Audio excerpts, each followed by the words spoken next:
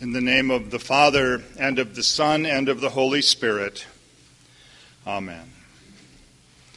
So Jesus says, I give you a new commandment, that you love one another as I have loved you.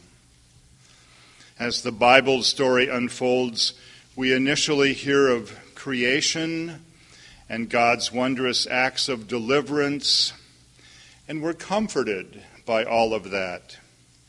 But eventually in Scripture we hear a summons to serve that same God who brings us comfort and hope. And sometimes that summons changes us. And sometimes it's even difficult for us. There are times when we desperately need a message of comfort and hope.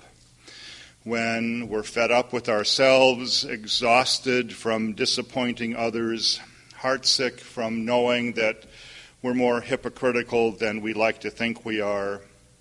And so then, when God gives us a chance to change, that can be a relief. That can be a sign of grace from God. Despair, deep sadness about ourselves and the world, the gloom of the human condition can take on a new opportunity of newness and trying something new again. You know, the idea that every morning when we wake up and make the sign of the cross, it's a brand new day to experience God's grace and also to love and serve in the world. At other times, however, maybe we would rather not hear about being made new. Those are the days that we wish that God would just leave us alone for a little bit because we want to stay sunk in our sadness or in our anger. We're locked into ourselves. We don't want to change. So here's the warning that comes with this sermon. Ready or not, willing to be changed or not, this is the announcement that God has for us and the desire for us that we will change in a lot of different ways. Personally, as a congregation, and hopefully as a community of faith and a church body and a neighborhood, a city, and the world. So this new commandment is the basis for all of that. It's all about love. It shouldn't be a surprise. It's not the first time that God has asked us to do something new, nor is it the first time that God has asked us to love one another. There was a time when God changed the menu and told the faithful they could eat something new. Jesus and his disciples had inherited a centuries-old dietary law from their spiritual ancestors. These laws told them what they could and could not eat. If you're ever bored, turn to Leviticus and read those sections. Do you know what we should not eat? Besides pork and things like that we know of, it's vultures and other things. Well, a lot of the things that were in Peter's vision that Ruth Ann read.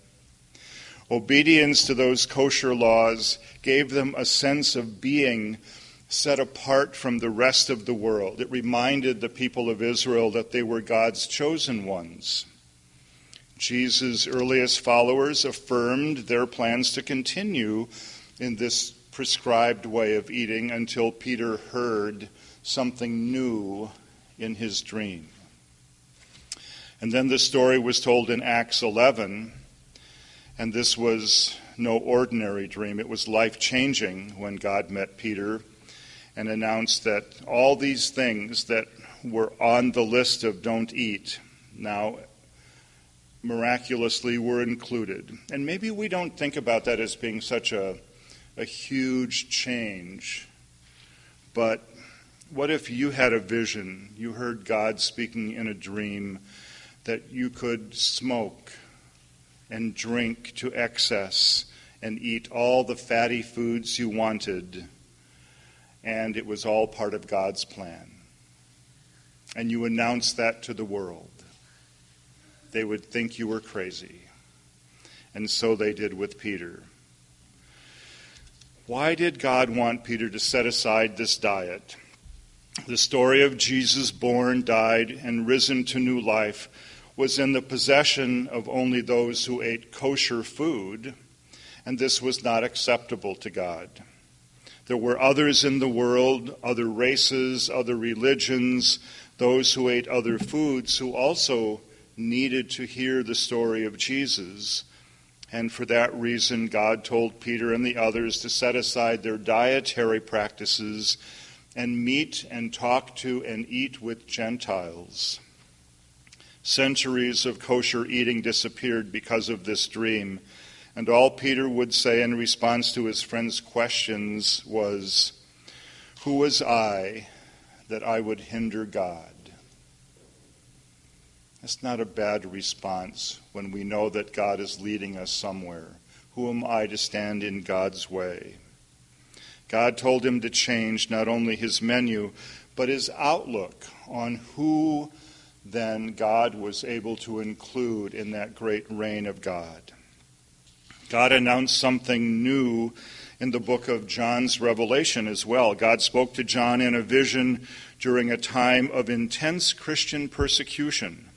And in that vision, God saw a new heaven and a new earth and heard that voice from God saying, "I am making all things new." John had every reason to be anxious and fearful. We would understand him if he dreamed about a restoration of the glorious past. That's what most of us really want. Well, maybe not most of us, but so often isn't that what people hope for? If we could only go back to the glory days. When we are fearful, we find it easy to want to return to those days. But the vision of God gave John in order to grant him new courage and hope was that God would make all things new. It's not what we do always or necessarily. And in this vision, what was new? No more death, no crying, no pain, because God is with us. Imagine God making all things new. Imagine ourselves encouraged by such a scene where we welcome newness as a gift from God. Imagine Jesus' followers embracing a new vision of what God is doing in our own lives, in our congregation, and in our world. The vision was fully fleshed out in Jesus' new commandment to us that we should love one another. There was Peter's dream, John's vision, and Jesus' commandment. It's not that new because even from the Old Testament time in Leviticus, God told the descendants of Abraham and Sarah, "You shall love your neighbor as yourself."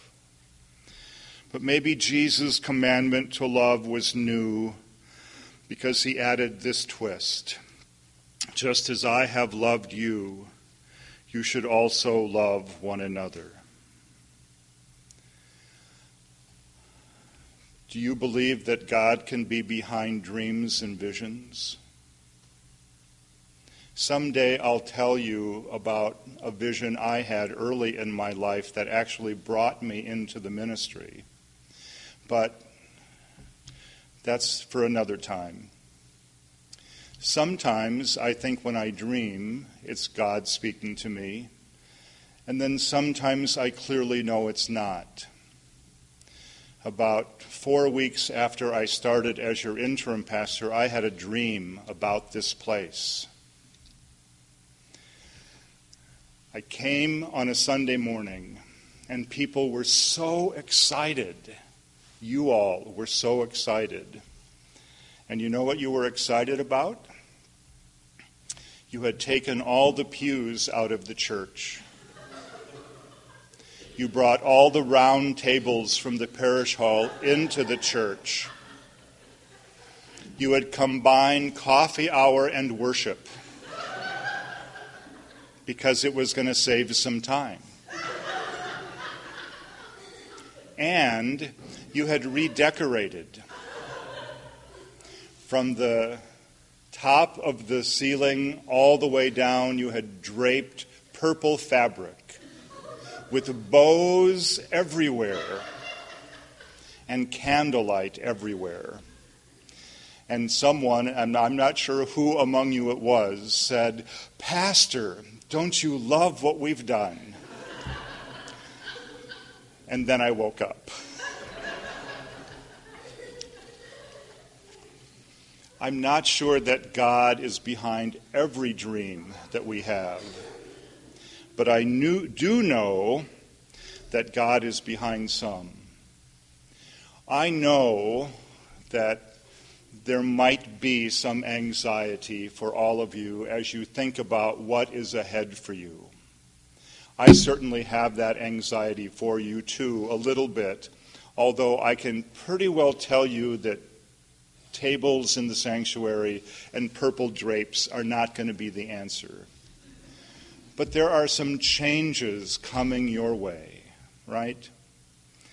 And if we ask for God's guidance and we seek God's wisdom, these changes will be good for you and good for everyone who comes after you, who are part of this lovely and wonderful congregation.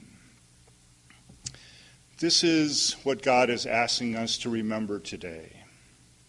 Sometimes going back to the old isn't what God wants. God wants us to open ourselves up to what is new. For us as individuals, it means maybe it's time to break out of our skepticism and our cynicism, which is so easy in San Francisco to have, right? Break new ground and trust. Trust that God's way of grace and love and forgiveness ultimately triumphs over hatred and greed and competition. Leave behind your despair and despondency over the ways of the world. Stop with all the gloom and doom. Remember the power of hope for our lives and our world.